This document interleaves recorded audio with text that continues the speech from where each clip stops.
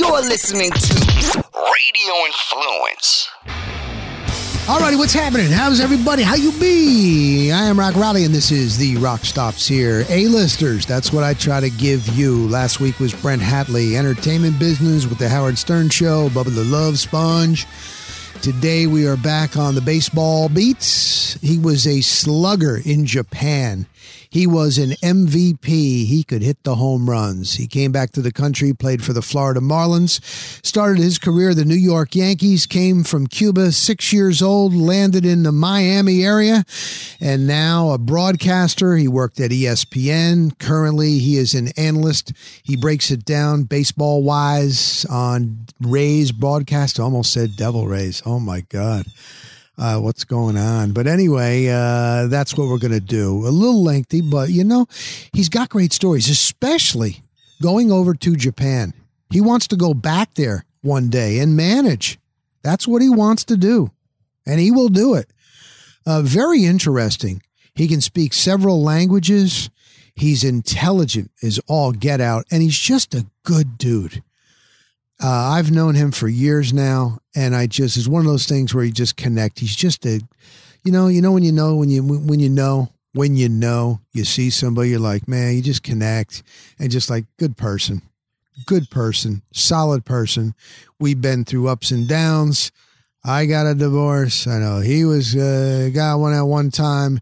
He got kids, and you're trying to make it through all that.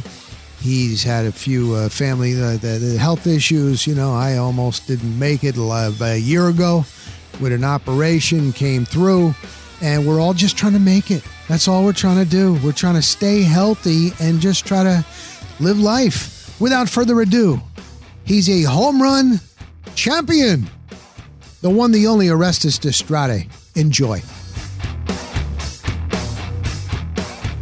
Alrighty, I am with the legendary, the great, Orestes Destrade. Hi, Orestes Destrade. Yeah. How? You do good. You do pretty good. You must be. There must be the European in you. You know, from Riley, which I believe is Irish as they come. O'Reilly, but Destrade. It's actually Destrade. Coming up. It was always, you know, people said Destrade or Destrada because of Eric Estrada. Sure. But I'll take it any way I can. Oh, my God. You know, most know you now as, you know, broadcaster. And in the Tampa, this is everywhere, but in the Tampa Bay area, you've been doing it for quite a few years as an analyst. Now it's called Bally's, but what a baseball career that you had, and especially in Japan. Yes. And I want to start. First of all, how you doing? Oh, I mean, you're making it through. Yeah. Health issues with the family, right? And, It's been most frustrating. Has been some health issues with the family, but we're getting through that. I mean, without getting into all that particulars, but. You know, you realize at any age, but especially when you're getting older and you have kids, that's the most important thing. You know, it's more important than it's priceless. When they talk about things, commercial is about priceless. Your children, then your own, health. Obviously, you worry about your elderly parents, but that's a circle of life situation. So the circle right now is for my kids to get better, or my one child. And he is. We're travailing through this, and then other than that, I'm okay, and I've enjoyed this last year was the 11th year, of being involved with I didn't realize that long now, man. Yeah, it was right around. It started with the Spanish broadcast in 2010, and then kind of when they brought in the real pre and post by 12. But even in 11, I was doing stuff for them. So, yes. The infamous, 162 year. That's it. That is it. All right. So I don't want to go too detailed, but I do want to go back. And I know that you came from Cuba. You were young, like 6 years old. You ended up in South Florida. You were Coral Gables High School. You played baseball. Well, it was actually Coral Park. Oh, I'm sorry. Coral Park. Coral Park. And then Columbus. So I actually went to two high schools. I went to Coral Park, but graduated from Columbus, which is an all-boys Catholic school. I'm very proud of that school. And Miami was a great experience, and then at 18, I could have either signed with the Angels that drafted me, but Got drafted a little lower than expected. I had a really good junior year, and then I hurt with, my knee, my left knee, which I just had surgery on recently. Oh, by the way. So I guess that left knee has been bugging me since I was 17. And it finally got to me. But it slowed me down a little bit in the early part of the senior year. So I didn't have, as dramatic a senior year as I had a junior year, which was really big. I see. And so, the scouts were down on me a little bit. And I did, I think, the best thing that could ever have happened, which was go away from home at 18 with my best friend Lorenzo Fernandez and come up, but not too far away, so I went to Tampa, Florida, to a little Christian junior college next to USF, University of South Florida, and it was close enough that we would go home for the weekends, but far enough where I could kind of flap my wings, and with the incredible pressure that there was in Miami baseball during the 80s and stuff, growing up there, you had some monsters that were coming out, you know what I mean? Sure, so every little league, every high school, every league was full of a lot of pressure. I think it affected me when I was 14, 15, 16, 17, and getting up here and kind of not being known. I flapped my wings, and boy, did I. I hit 23 home runs in 56 games, which was it stood as the JUCO state of Florida record for many years, for 20, 30 years, I think. I think somebody broke it recently, but other than that's where I got really noticed, and then the Yankees picked me up. All right, interesting, because it was Florida. It's called Florida College. Florida College, and I'm like, okay, how the heck do you go from Florida College to having the career in baseball that you did? All right, you're hitting, the Yankees draft you, and then it was several years in the minors, right? Sure. Right, to make it to the show, right? Yeah, well, it was interesting because mine was a career that I felt hit every part of success and frustration. You know what I mean? Everything that you have to do in order to finally be successful. I think I experienced it, you know what I mean? Even including the amateur years. Like I said, I had an injury that kind of set me back my junior year, and then you go away and you figure things out, and you come out smelling like a rose. At the time, I thought I came out smelling like a rose because I signed with my storied, famous team that I loved. I came out of the womb a Yankee fan. Oh. All my family were either in New York or in Miami, Yankee fans. They were Yankee fans since Cuba. They were Yankee fans. Why? Probably because of communist Cuba. When you think about it, what's more Americana than Yankees and Cowboys? So our favorite baseball team is the Yankees. Our favorite football team is the Cowboys because you want the Americans because the other is the red state. The red situation with the communists. Yes. So bottom line is this. I ended up signing, and the good and bad was the Yankees. This is great. Within, by the next spring, not that year, because I signed in June, the following big league camp, I was invited to the big league camp. I was a big, prospect for them.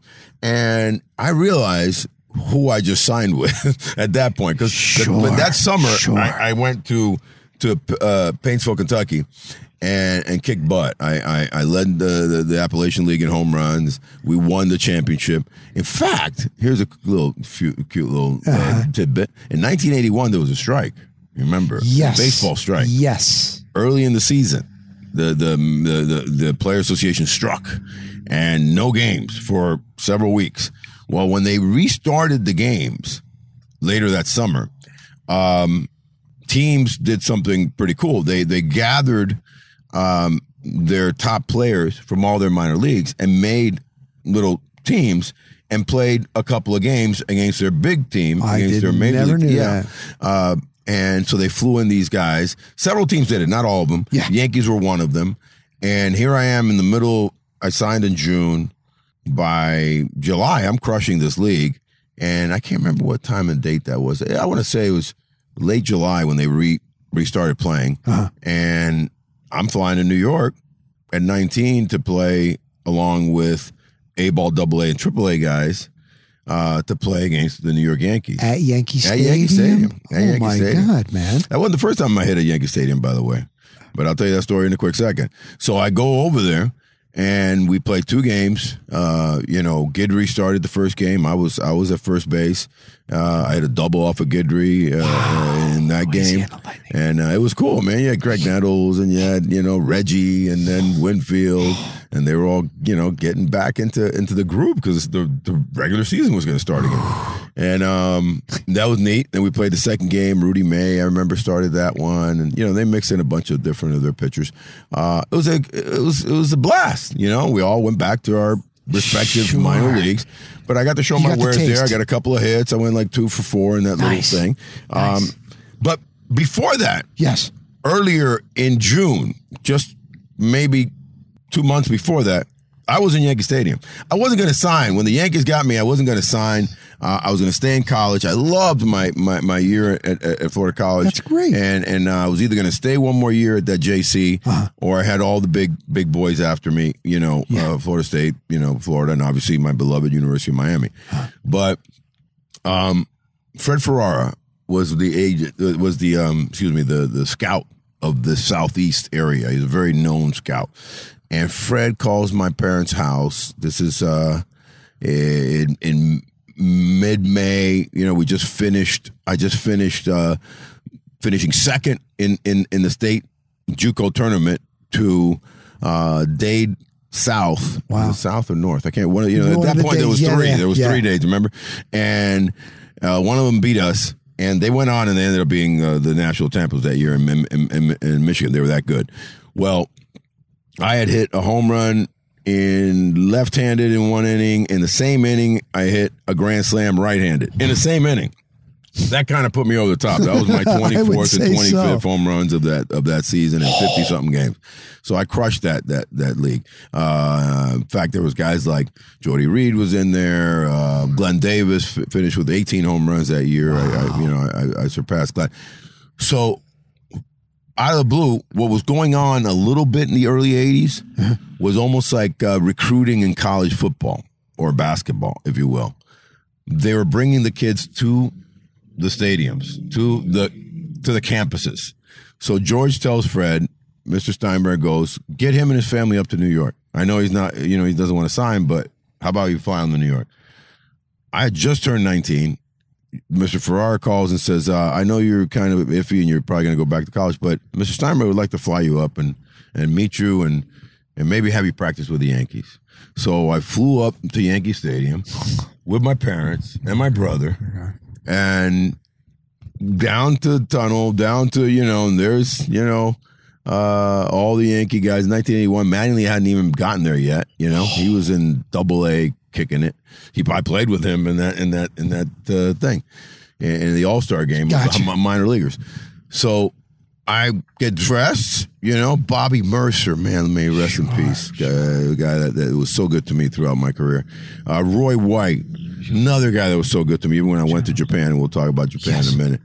And Winfield, who's still my friend, I could call him right now. Reggie, Nettles, Guidry. And I'm getting dressed in my little corner. I go out there, man, and when it's my turn to hit, I crank it.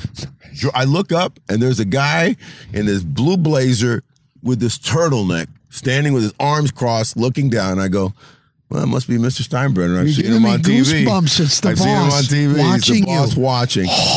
I crank it, right side, left side. Mercer looks at me and goes, kid, hold out for $250,000. There hadn't been a guy signed for $250,000 at that point in time. The biggest signing bonus was like $220, and it was by the Yankees. And you know who it was? At that point in time, in 1981, was Rex Hudler, signed because he was going to Notre Dame to be a stalwart wide receiver at Notre Dame. Oh, I didn't and know we're that. talking Notre Dame in the 80s, right? Yeah, so it's like Dan Devine and all that era of like, and he was an incredible, Rex was an incredible athlete. And the Yankees said, no, what's it going to take? And it was, he ended up signing for $220,000, which would be like, like $8 million now, the 1981. So I go upstairs. At that point in time, they had offered me $45,000 to sign. And I was like, I'm not going to sign. Right. And I was told by other people that, No, I mean, because college is sure $30,000-$40,000 a year. Sure, I mean, why would you do that? You know, you found yourself now. Go to college, keep on kicking ass, and it'll circle back around. You know, somebody will sign. So I was ready to do that, but I wanted to take it. I'm a Yankee fan. Remember this. If it was Cincinnati, I might have said, whoever was the owner of Cincinnati, you know what? I'm going to pass on that trip because you guys might convince me to sign, but I don't, but I was a Yankee fan. So to go there and be able to practice with the Yankees, even if they didn't sign me, would have been, that's all I had in my career. That would have been great. So I practiced. The first day, they don't really even, they're like, you're gonna practice one more day. The second day I practice again, do really well. And then they come back and go, I know, the 45, it's not good, but we're gonna offer you. It ended up being almost 90, so they almost like doubled the offer. Wow. So at that point in time, now that's big news. Sure. So I called Lorenzo Fernandez's dad, my best friend that went to college. His father, Chico Fernandez, may rest in peace. He passed away last 2 Thanksgivings ago.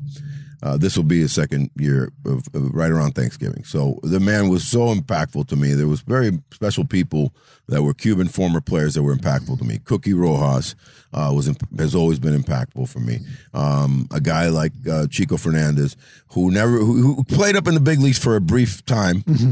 Just a little bit, had like half a year, but he was so well known as an infield guru coach for the Dodgers for 20-something years, and then the Mets brought him out of retirement for two particular guys who came up at the same time, David Wright and Jose Reyes. They literally brought him out of retirement. Dave Wallace was a pitching coach when he was at the Dodgers, became the pitching coach in the Mets, and he saw these two kids, and he go, you need to bring Chico Fernandez out of retirement and work with these two guys because they were 18, 19 years old. Wow. And they did. So Chico was exceptional. So I call Lorenzo.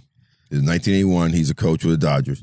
And he goes, let me call this friend of mine who is an agent for several of our Latin players.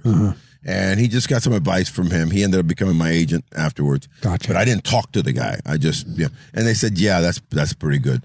So I signed. I signed for 85, and you get this like other 7.5 if you move up, like these bonuses, which I ended up getting anyway. But it was front page news in Miami Herald.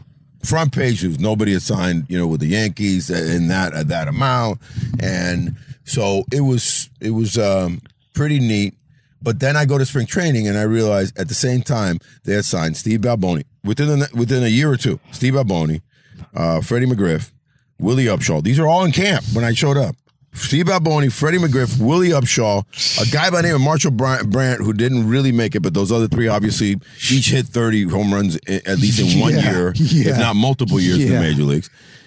And then this little dude who was an outfielder, first baseman, that of those five, I wasn't even paying attention to this guy. His name was Don Mattingly. He was a shorter first baseman. And I go, okay, that guy, I'm not going to worry about him so much. But 6'5" Balboni, 6'4" Freddie, 6'6" Marshall Bryant, and the 6'2" Willie Upshaw. Those guys I'm going to worry about.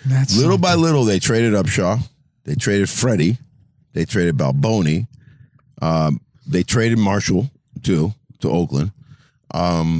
And all that was left was me in AAA hitting 25 home runs a year and Don Mattingly in first base. I didn't realize that. And every year that those guys would be nicked away, my agent would be like, when are you trading? We're kind of holding on to them. I was kind of a held-on guy of that group. I got you. But every year, every season that I played at in the minor leagues, I either led the league, definitely my team, in home runs and RBIs, if not the league in home runs and RBIs, and we won. I won at every level of the Yankees minor league system. How about that? I didn't Rookie know that. league, A-ball. That's awesome. AA. That's awesome. AAA. I won a championship in every level. It's actually hard to fathom and think of. Yeah. You know what I mean? To have won a championship at every level of the minor leagues during your tenure.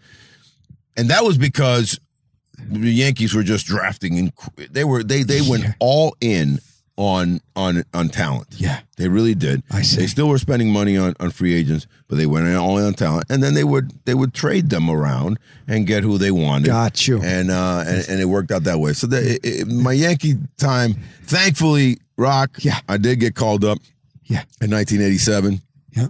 After, again, I hit 25 home runs and was top. I think I finished second in the league in home runs and second in RBIs.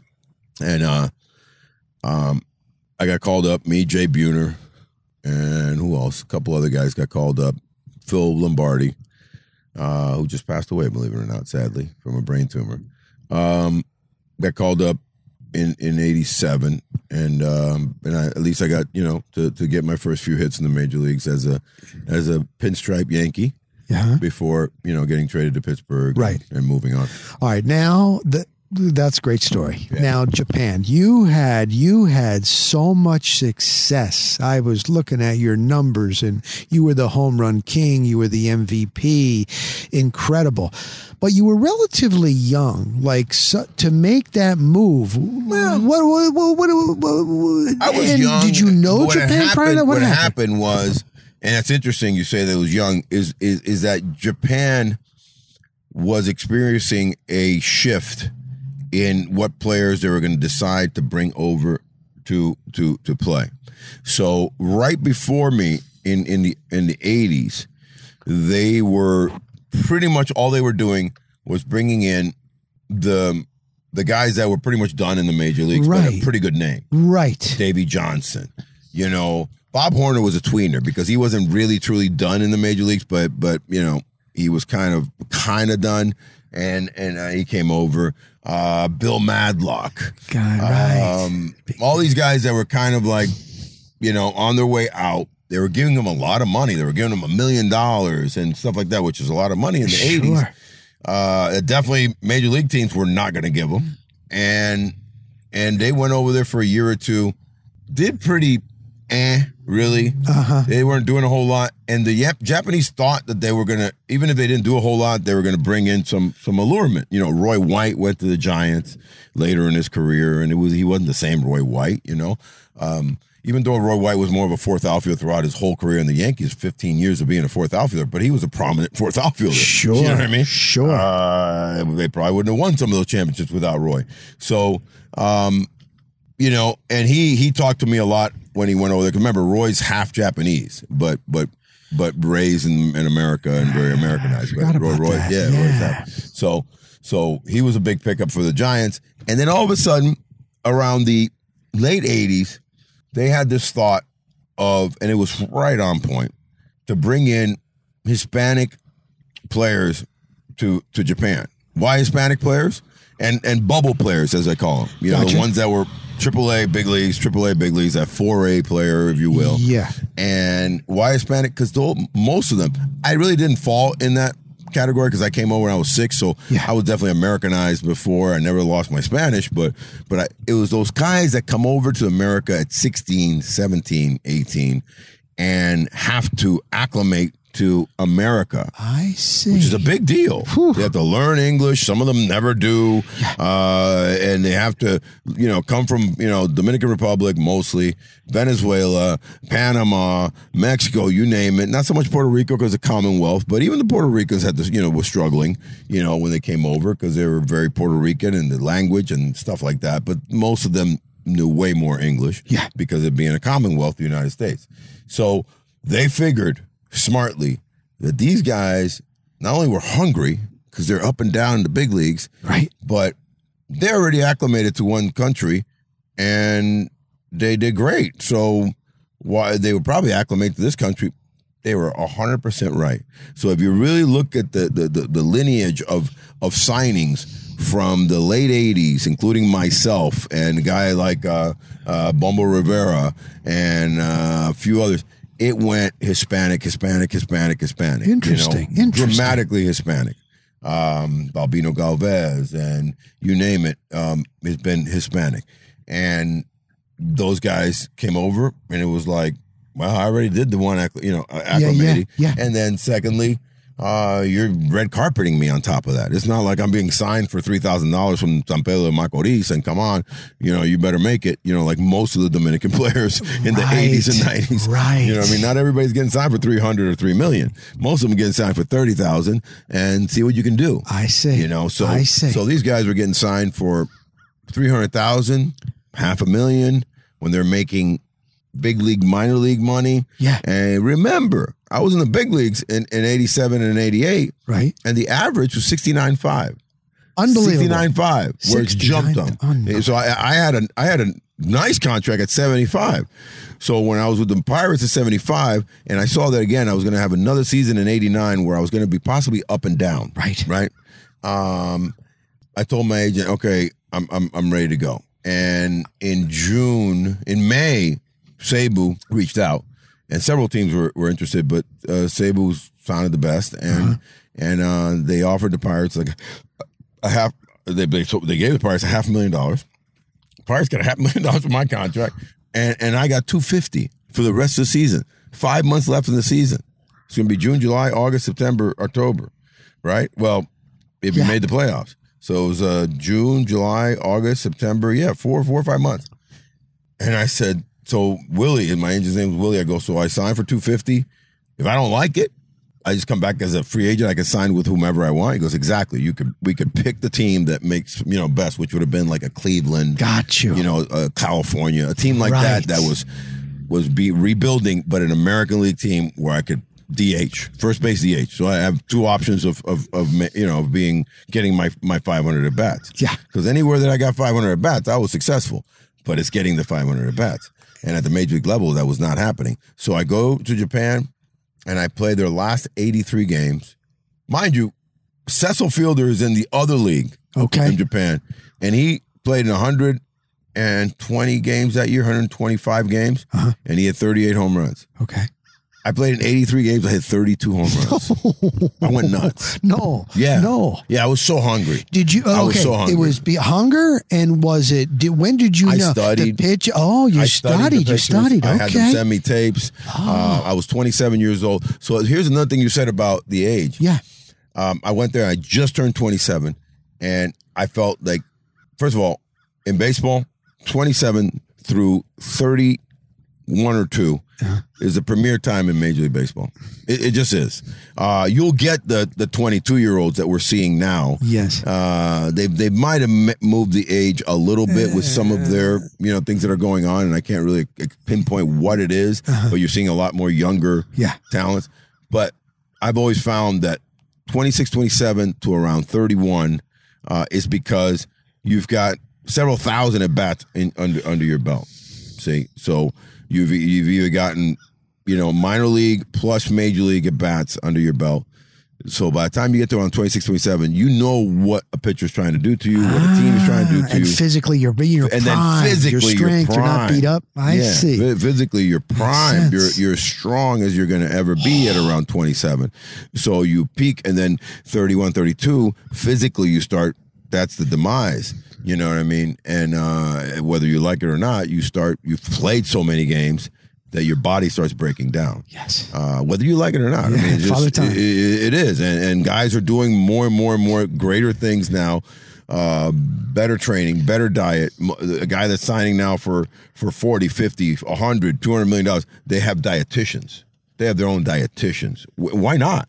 Right? So you're hiring a guy that you're paying a few $1,000s, a year to tell me exactly what to eat. Right, that's going to better my skeleton and my muscle tone and more importantly, my cartilages so they don't break down. So that's what you're seeing with today's athlete in any sport. Yeah. Oh, no doubt. And I just come from the Bucs and see Brady all the time. And oh my God, he carries this water hydro flask wherever. Even when they went to the White House, everything, nutrition. He's got his guy right there on the field. On the field. It's unbelievable. It's unbelievable. And that guy, I don't know him, but but he's just physically he's in another level, right? He's 42 years old. 44. 44. And he's number one in all these categories. And one of the guys from ESPN, I told this story on another podcast. His name is Jeff Darlington. He's ESPN. He come fly down here. He got a one-on-one with Brady. It was prior to the Patriots game. It was all set up, and he finished the interview. He went on Rich Eisen, and he goes, "I'm sitting across from him, and I'm looking at him, and I'm like, oh, he seems like a really regular guy, but you realize he knows exactly. He's thinking ahead. He never says anything controversial, like a Jeter. Right. But he goes, I left there, and I go, that was Babe Ruth." Right. That was Babe Ruth. Right. And like that you type said, of a level like you he's said. in another league, though. And now, I think you're going to see guys play into their late 30s and be competitive and be good. He's different. But he's in a different level. His family, his wife and the kids, they leave 24 hours. They leave the mansion so that he can concentrate for at least a whole day and night on the upcoming game. They leave the house. They completely leave. It's not like he goes to a wing and he goes, hey, don't bother me. My wife goes to the house. It's so bad. How did they? Yeah. But anyway, and you know what? So, you mentioned food. That's one of the other things. Yeah, you can dominate the pitching, and maybe it's not bringing it as much strong or whatever. Maybe they don't have 4 or 5 guys in rotation. But some guys go over and can't assimilate to the culture, were you able to do that? Here's what was happening. It's funny because those guys like Mike Marshall. Remember Mike Marshall? Not the pitcher, the outfielder. Oh, right, okay. The outfielder who had a couple of good years in the big leagues, and then he fell out of worth or whatever, and he went to Japan. And he was complaining a lot. He was playing for a crosstown team in Tokyo. I see. And so I was getting a little upset, to be honest with you, because I was like, "Don't complain about Japan," because I already have been there a couple of years, and I remember I would always, try to ingratiate with the other foreigners, and he was like, "Oh, because my wife is making me my soup and stuff because I don't like the food here," and I remember thinking, what are you making here? $2 million. I go, if you're, there must be a situation where the major leagues are not going to pay you $2 million. So you obviously, the best you were going to do over there, maybe $1 million, if that, right. So how could you not be appreciative of what these guys are paying you $2 million? At the time I was making about that much, and I know that I wasn't going to be making that in the major league. So and my team was just great to me. As far as the food, they have every kind of food you ever thought of in man, especially if you play in a Tokyo or in Osaka, which most teams are in and around. The best beef. The best, fish, the best chicken, and it's not all sushi. I mean, it's not even sashimi. Yeah. By the way, sushi doesn't mean that it's raw. It means that it's the way you prepare it is a style. So it could be vegetable sushi. It could be cooked sushi. I learned I love the Japanese food. I don't like certain of their raw, delicacies. Sure. And I don't like certain of their other, tastes. But there is a slew of not only Japanese food, but at least in Tokyo, which I spent most of my time, Tokyo, Osaka. Yeah. And there's actually another city that was just scrumptious. It's where the Dai Hawks play. It's any French, Italian. Oh, really? German. They would have they're available. All you have to ask your team is where they have a German place, beer garden. Oh, we have beer gardens over here. And you go and they have strudel and really? Yeah. I see. So it's a matter of getting out there. What happened is that, and that was one thing with the Hispanic, I go back to the Hispanic player. Yeah. We were very, we would acclimate quicker. I see. Because they had to come here to the United States. No, Americans are spoiled, man, with their ways. Technically, yes. Yeah. So white and black Americans that were going to play in Japan were struggling. They literally found that those guys struggled in getting accustomed. The ones that got over it quicker, the Tom O'Malley's, there was Brian, what was the other one? Rose, another guy that he had 8-9 great years in Japan. Bobby Rose, guy by the name of Bobby Rose. Okay. Those guys had great careers. Tom O'Malley had a legendary career. He was there for 10 years. Tuffy Rhodes, the all-time home run, hit, most home runs of a foreigner. Again, he played 10, 11 years over there. Boomer Wells. I remember Greg Wells, yes, big 6'6", brother from Atlanta. Ralph Bryant, another brother from Atlanta that did okay with the Dodgers for a year or two, but he went over there.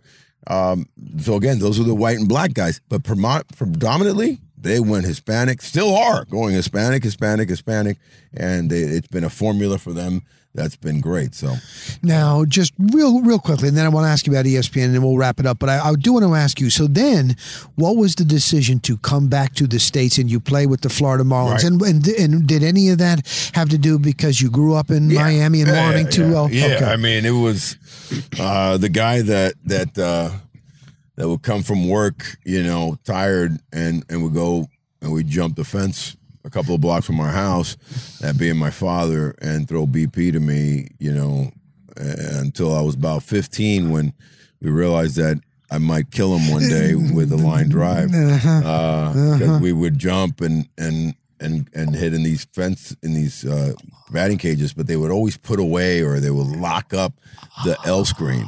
So he was pitching to me without an L screen, when I was 11, 12, 13, 14, 15. And that's how I learned how to pull the ball, I guess, because I didn't want to kill my dad. But he'd go, no, hit it up the middle, And my dad would throw his little sidearm, slow stuff. That's and he didn't have a great arm, but man, he would get up closer and we'd do soft toss and we'd run. It was for that guy. So I had, at that point, 4 years in Japan, 4 seasons, 3 of which I led both leagues in home runs and RBIs. To this day, there hasn't been a foreigner to do that. Wow. To this day, and won 3 Japan Series titles in a row. Was MVP a couple of times. Tokyo Sportsman of the Year with Midori Ito, the ice skater, the Olympic ice skater. So, Tokyo had become. You were famous. Yeah. You couldn't walk down the street. No. I remember when we went to the trip with the Devil Rays and the Yankees, and I'm walking with you, and people were coming up to you, and oh my God. Crazy. And at that time, they got their phones taking pictures. We didn't even have the phone picture yet. Right. And remember I'm like, look at this, look at Orestes. And I didn't know what I'm doing. But bro. You were, it was great. It was great. But you decided to come back. It was a great story when Rabu came for the Yankees. Yes. And I was already done, right? And I'm doing stuff, I guess for the Rays then, maybe. Yeah, it might have been. I can't remember, but I remember you were doing broadcasting and still doing broadcasting in Japan too. So Rabu was throwing like his first spring training game, and I'm sitting there in the front. And there's Roy, the late Gene Michaels. Man, may he rest in peace. What a great guy. Yes. They've lost a few here lately in the last few years. And Gene, Roy, can't remember who was the other scout, and Reggie Jackson was sitting in front of them. And all of a sudden, this camera crew from Japan comes from the bottom and starts filming, and they're like, oh, and they're getting all excited. And Reggie turns around and he goes, hey, look, Roy, they must have recognized me. They're coming over. He goes, now, Reg, I don't think they're coming to you. I think they're coming for a big O. And Reggie goes, what? And they went right by Reggie. That's the greatest story ever. And they came to me, and they were like, oh, this is us. And they started talking to me, and I stepped away and did a little interview with them. And Reggie was looking back like, yes. That guy must be really big in Japan. Yes. So Japan was crazy, man. Still is. Yeah. Wow. On the bucket list is to manage there one day. And I didn't know that. Yeah. So the kids are growing. It's something that because of understanding their culture, that I learned their language. Sure. So I went out on my way, for a myriad of reasons to assimilate the Japanese culture, fully. And that was early on. It was like I realized I'd be a better ball player if I understood the situation. That's interesting. And I did. So I would really tutor myself and have my every team has, like here, you have your interpreter that's 24/7 on call for you, and he helped me a lot. My teammates helped me a lot, and we had a real progressive team. It wasn't old school Japan style. I see. And then even after I left, I go, I love this country. It's a part of me. So I continued, studying and going back. I mean, I go back every year. I'm going on 2 years this November that I haven't been back. Is the first time. Why? Because of COVID. I didn't know you were still continuing I go back every year. I didn't know you were still doing that. Every year. I go back for What do they call you? Don't they call you just home run king? No, well, I mean, no, they just call me Oresan. Okay. And in 18 they retired my number at my team. 45,000 people showed up when they averaged 30. Oh my God! They had God! a bobblehead. I'll show you the video later. Yeah, but it was crazy. So they gave away an Ore bobblehead. They retired my number. I'm the only foreigner to ever have had their number retired. And on that, it was a 40th year anniversary of the Cebu Lions. So, oh my God! Only 4 people have they retired their numbers. So 3 of them are foreign, are Japanese, and myself. Now I see why the camera crew came to you and not Reggie. Yeah, I see that. Crazy. Hey, just real quickly on. But then I came back to. I was going to say Miami was a tricky thing. Yeah. Because I was there. You have it. I was loving it, and they offered a 2-year, $6 million deal to come back for the following 2 years in 93, 94, and Marlins and Mr. Dombrowski offered a 2-year, $4 million, and I came home, and it really wasn't a thought pattern because I wanted to play in front of my dad. I wanted to play in front of my mom. And that's wonderful. And it was tough. I'm not saying it wasn't. The fans were hard. Sure. They were expecting, Cecil Fielder 50 home runs when they don't realize that. First of all, it was an expansion team, so I didn't really have a whole lot of guys hitting around me to protect me. Uh-huh. And it wasn't a stadium made for a power left-handed hitter, which is where you hit most of the times. As a switch hitter, so I would have loved to have played in Tiger Stadium when I came back, and my 20 homers and 90 RBIs would have translated into 40 and 130, So those are the type of things that people don't realize, but it's all right because I ended up, like I said, anytime I had 500 at bats, I usually at least led my team in homers and RBIs and I did so in that year. So. Now, and I went back to Japan after the strike. I didn't know that. Signed the largest 1-year contract ever. I didn't realize that. I just knew you were seeing.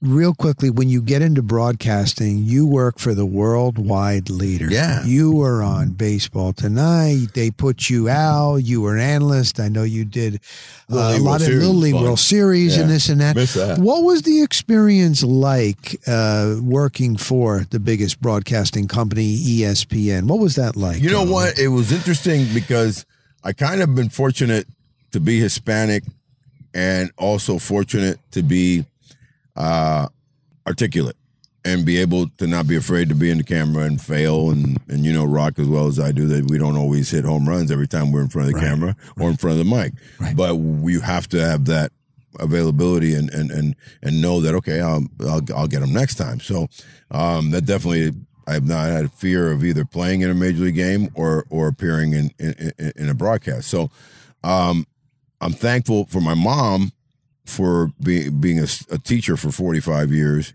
that she pushed, a Spanish teacher, by the way. She's pushed my Spanish. She's pushed education. My brother graduated from UM Law. He's, a smart cat. Interesting. And so our family was very much about sports, but also about education. And I am about both now and try to do a lot of things in the community per that. But the fact that I hit certain timings, first Japan, when they were in this Hispanic movement, and realizing these guys probably the best signage, and I was a success, as were a handful of other guys around me at that period of time. Then the gates opened. I think I also was in the movement in the early 2000s when there was a diversity movement for sure for ESPN and other networks. Yes, and so I was at the right place at the right time. And I want to feel that I also was pretty good because I did 5 years with them. If I was not good, I think I would have done 1 year with them. You know how quick they cut bait. I mean, even to superstars. You know what I mean? Yeah. Emmitt Smith is an example. So I felt like, okay, but what happened was I had gotten into broadcasting in radio in Miami and worked my way into XM radio, and I was doing 2 shows for XM. I was doing a morning show with Buck Showalter, not Buck, with Mark Patrick and Buck Martinez, and I was also hosting by myself a Spanish MLB show called that I created called Solamente Pelota, and it was like from 3 to 6, and it was a lot of fun. And so XM gave me, full autonomy to do both these things. And XM asked me to go to this Dallas sports broadcasters convention thingamajiggy and say, hey, you might be asked to say a few words on our behalf. I go, no problem. And I did. And in the audience was Fred Jackson and another gentleman that were like the key guys from ESPN at the time as far as hiring and bringing new talent in. And they heard me. And they came up and they said, hey, have you thought about doing TV? And I go, yeah, I don't know. I mean, at the time, I was really happy doing what I was doing. Right. The radio and doing these dual shows was getting paid nicely. Yes. And they said, yeah, how about we fly you up to Bristol and just test you? So they did, and I popped in on ESPN News, and it was like... They put you on air? They put me on air. They flew me up, I think a week later, and they put me on air like, okay, how about you just going on? And I just, they said, we're going to be talking about today's games. Here's a rundown, and here's a chat sheet, and go. And kicked it. And next thing you know, they're calling my agent and telling them, they want to sign a 2-year deal to be on Baseball Tonight. It was like that. Without sending one tape. I love it. I just love this story. But you take advantage of your opportunity. Again, some guys don't. They don't. Well, the bottom line is that it's not so much taking advantage of it. Anybody would take advantage of that opportunity. It's like going to New York and practicing in front of, George Steinbrenner. It's how you do in that practice. No doubt. That's what I mean. If I would have swung and missed 8 times, George would have gone, I don't know if I want to give this guy $90,000. You know what I mean? And if I would have gone on, ESPN News and not looked at the camera and gone like, and stopped her, then they would have said, we're not going to take the chance, at our diversity program needs to happen. And what had happened at that point in time, in the Latins that they were putting out there were not very good English speakers. I see. So here's where, your education, your background, your mom comes in. I didn't know that. I kind of come back and go, that's where mom comes in. That's where the education comes in. That's where paying attention in school. Yes. Because I wasn't better. For example, Candy Maldonado was used, and Candy's my boy, so he won't, but, for a bit of time. But it didn't last for too long because, his prowess really was being on ESPN Deportes because he was in Spanish, he's impeccable. But on English, he kind of struggled. And that's where, when they heard and they saw my look being so Hispanic, but yet my English being so American, Sure. Boom. It was over. And I hung out for 5 years. It was beautiful. And I think it would have been more what happened, honestly, was that MLB Network came in by around 10. Yeah. And they came in hot and heavy. Yeah, they did. They came in hot and heavy and prepared. Yeah. And Espen decided to ante up, and they brought Buck Showalter in, and they brought Dave Winfield in, and so it was either sign me and keep me along with a few other guys, Eric Young, and they kind of cut some of our. It happens. It happens. They didn't renew us. Fernando Vino. Okay. Or Pina, remember the second baseman? They were good. They were solid. Yeah. And again, a diversity program there because, EY was black and Fernando was, a California Mexican American, myself. And then what happened with me was interesting because they had one of me already, and his name is Eduardo Perez. So Eduardo and I came in around the same time. I was a little before Eduardo. Eduardo came in a couple years after me. And they were like, well, we won't re-sign. Oh, but we got Eduardo. So, right, isn't that and something? I can't blame him because, and we know him. Fantastic. He's a great guy, isn't he? And he's great on the air. He's good on the air, too. And he's another one that really takes advantage of he's perfect Spanish and perfect English. Yeah. And he got the schooling. He came over young. He grew up in Puerto Rico. and Eduardo was outstanding. Yeah. You know? So I got cut short a little bit on that one. Yes, you did. Tony yes, Perez's you did. kid. All right. So, and in the end now, you've been here over a decade with your Rays coverage. You're well liked. You're established in the community. Everyone loves you. You do a great job. The Rays have been a great story. We all know that. Surprising. Where do you go from here? Oh, for now, and again, you're trying to take care of your family, so I assume you're going to keep doing what you're doing. Yeah. But what do you think down the road? What do you think? I can't say that I don't. I love the pre and post show that I do on Bally's. It's fantastic on Bally's. Obviously, it was Fox Sports for a while. I think you guys just got up and nominated for an Emmy. Congratulations! I saw Doug Wechter posted that. Yeah. There you go. And so the gang in Hollenberg. We do a great job. Yep.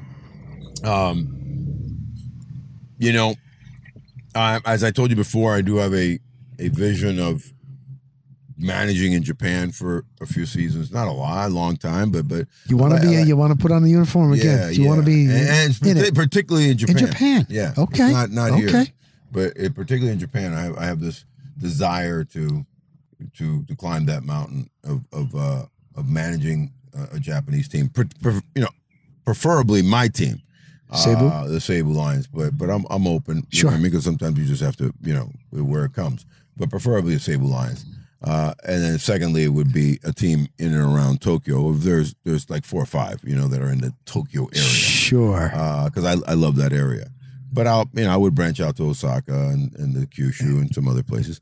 But nevertheless, I think that's 4 or 5 years down the road, maybe 3 or 4. Okay. And before that, I like what I'm doing now, and I do have some other side businesses that I do, real estate, and keep myself, kind of moving my monies around a little bit and diversifying. You're smart, man. I enjoy that, and I'm partnered with different people from here to Miami, so and those are going, well, solid, and good, and good. But as far as production wise and baseball true wise, it's a pre and post show, and then altruistically, like as far as giving back, I really enjoy just working with kids, and I do. I'm a board member with the Major League Baseball Players Alumni Association, so and we do 2 or 3 clinics a month. Nice. All over the place. Nice. Florida. You want to keep the sport going with the kids. With the kids, for sure. And really preach what I preach, which is to play hard and study harder. So it's a big push awesome. for me. That's awesome. That's education. Because it worked for me, man. I mean, being out and playing sports, and obviously choosing baseball is my main one, but I loved all sports growing up, as I'm sure you did. But then, the education part ended up being what, was the most important thing for me, because it kept me, I wouldn't be doing this. See, you kind of were schooled for this. Right. I wasn't. I was schooled to play baseball and practice, but the schooling that I did have gave me enough know-how, confidence, articulate, nature to be able to jump into broadcasting and do the things that I'm doing now. I'm not as, schooled as you guys are, Rich Hollenberg, who I work with, a Rock Riley, because you guys really, that was your bread and butter as far as when you were young and going to school for this. But enough to be able to be solid as a color analyst, and I love that. You're the best. Yeah, you're the best, and you're the best in life. Orestes, I can't thank you, buddy. Thank you enough. Thank you, Fun Big O. to be on with you. Thank you. I'm glad you're healthy, and I'm glad we're healthy. That's it, my man. That's it. Thank you, brother. Thank you, O. I love those stories, too, about with the Yankees. Can you imagine being a 19-year-old kid and getting flown to Yankee Stadium and taking batting practice with Mr. George Steinbrenner up there with a turtleneck on, staring down, and getting to see these legends of the Yankees that are there. And, oh, my God. Isn't that something? You got to take advantage of an opportunity. That's the key. You got to take advantage. If you get an opportunity, Doesn't matter what age you are. Hopefully you're prepared. And he was. And when he flew up to ESPN, they auditioned you. They put him on ESPN News. He did a great job. And there you go. It's just a great story. So I hope you that are listening, whatever your dream or you're hoping for, I hope you get an opportunity. That's all you need is an opportunity, but you got to be prepared when you get that opportunity. I'll never forget a long time ago. I was a reporter for FNN Sports, and I would go in New York. I'd take the train in from Jersey. I was living in northern New Jersey, going to New York and do these interviews, whether it was at the Garden or maybe it was a boxing press conference or something big. There was always something going on in New York. And then I would have to feed. But if it was on the weekends, I would feed at Madison Square Garden or at the Empire State Building or wherever they had an uplink or a control room, NBC and 30 Rock. You had to do that. Or if it was something that I did during the week, like I did an interview or did a story or did stand up and did voice track, I would FedEx it, find a FedEx place in the city, and then I would FedEx it to Los Angeles. And I don't know, I was like probably 28 years old, something like that. And I'll never forget that I had done all my, sent everything out. I would go to the one drop-off place in a little storefront in Manhattan, and I would have all my tapes. They were called 3/4-inch tapes, and then eventually beta. But when we first got this gig, they were big ass tapes, and I would be putting these in the packages, and I would lay them down on the floor. And I remember one time it was the winter, it was cold. I had a big winter coat on, and I'm writing all this stuff out for the editor back in Los Angeles. And then I would FedEx it all, and I would get it all. And on my way to the train station, I stopped in a bar because I had time to kill.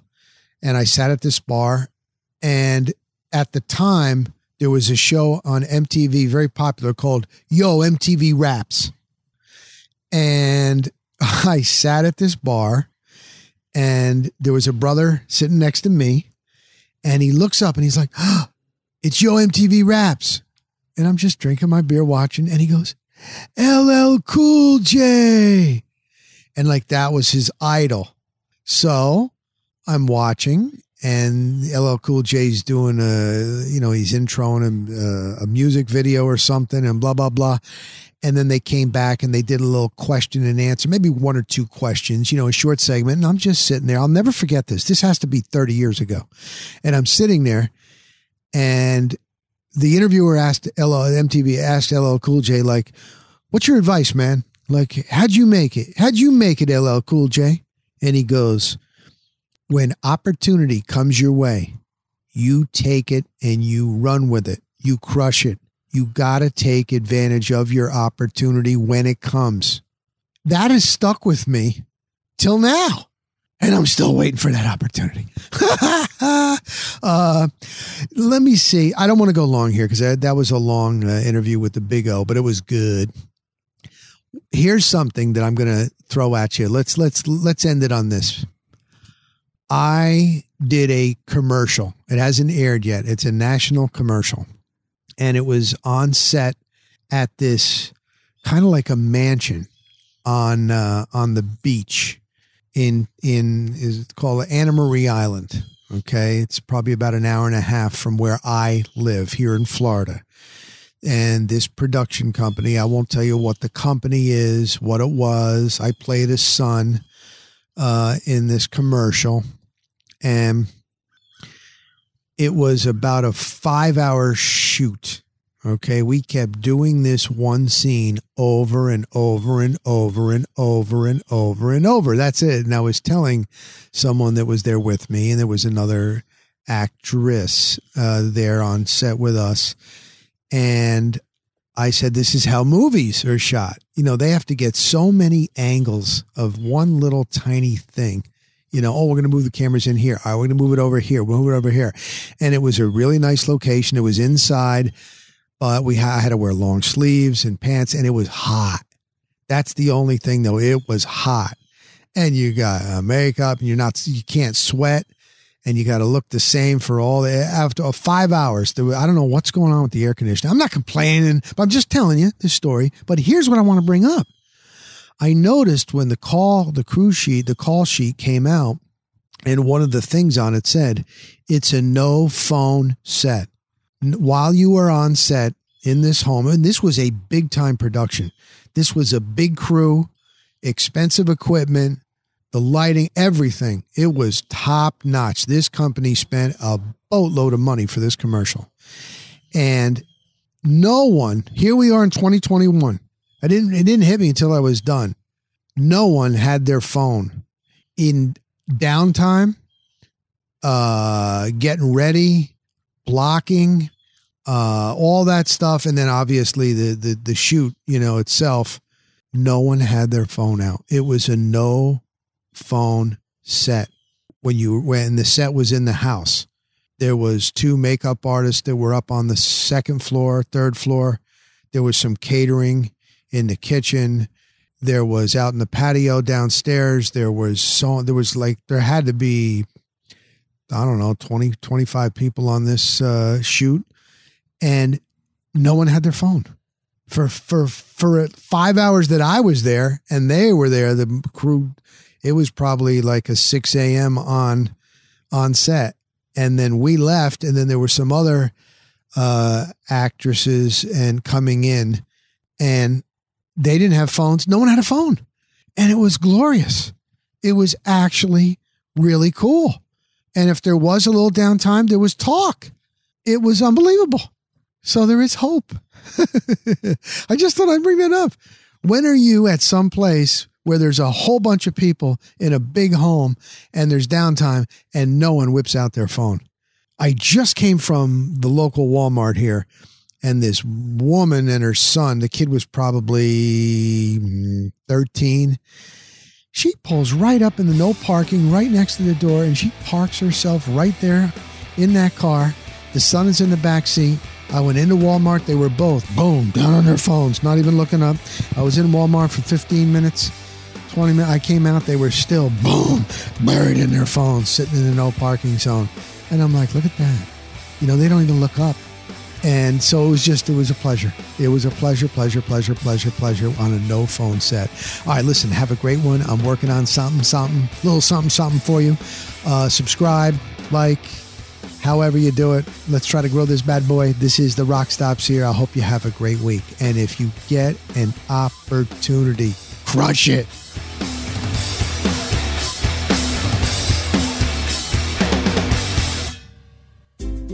This is a Forking Around Town with Tracy Guida quick fix on Radio Influence.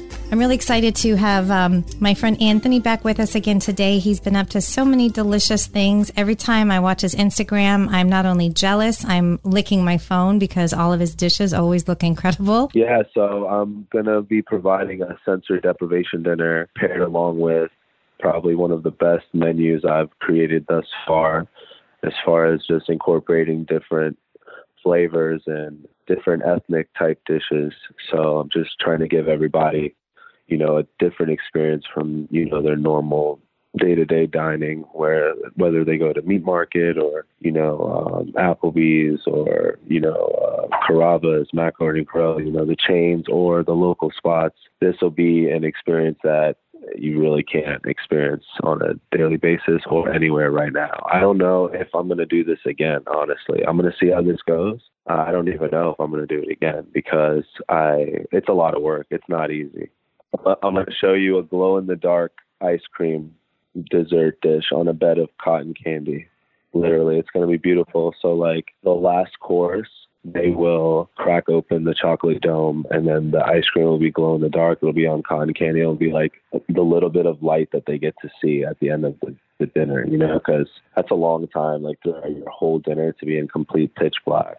Definitely the different types of flavors that I incorporate into each dish is going to be super important for their experience as well. But it's truly a dark area. I'm not having like people wear blindfolds or candles up. I'm truly trying to make this a really great experience.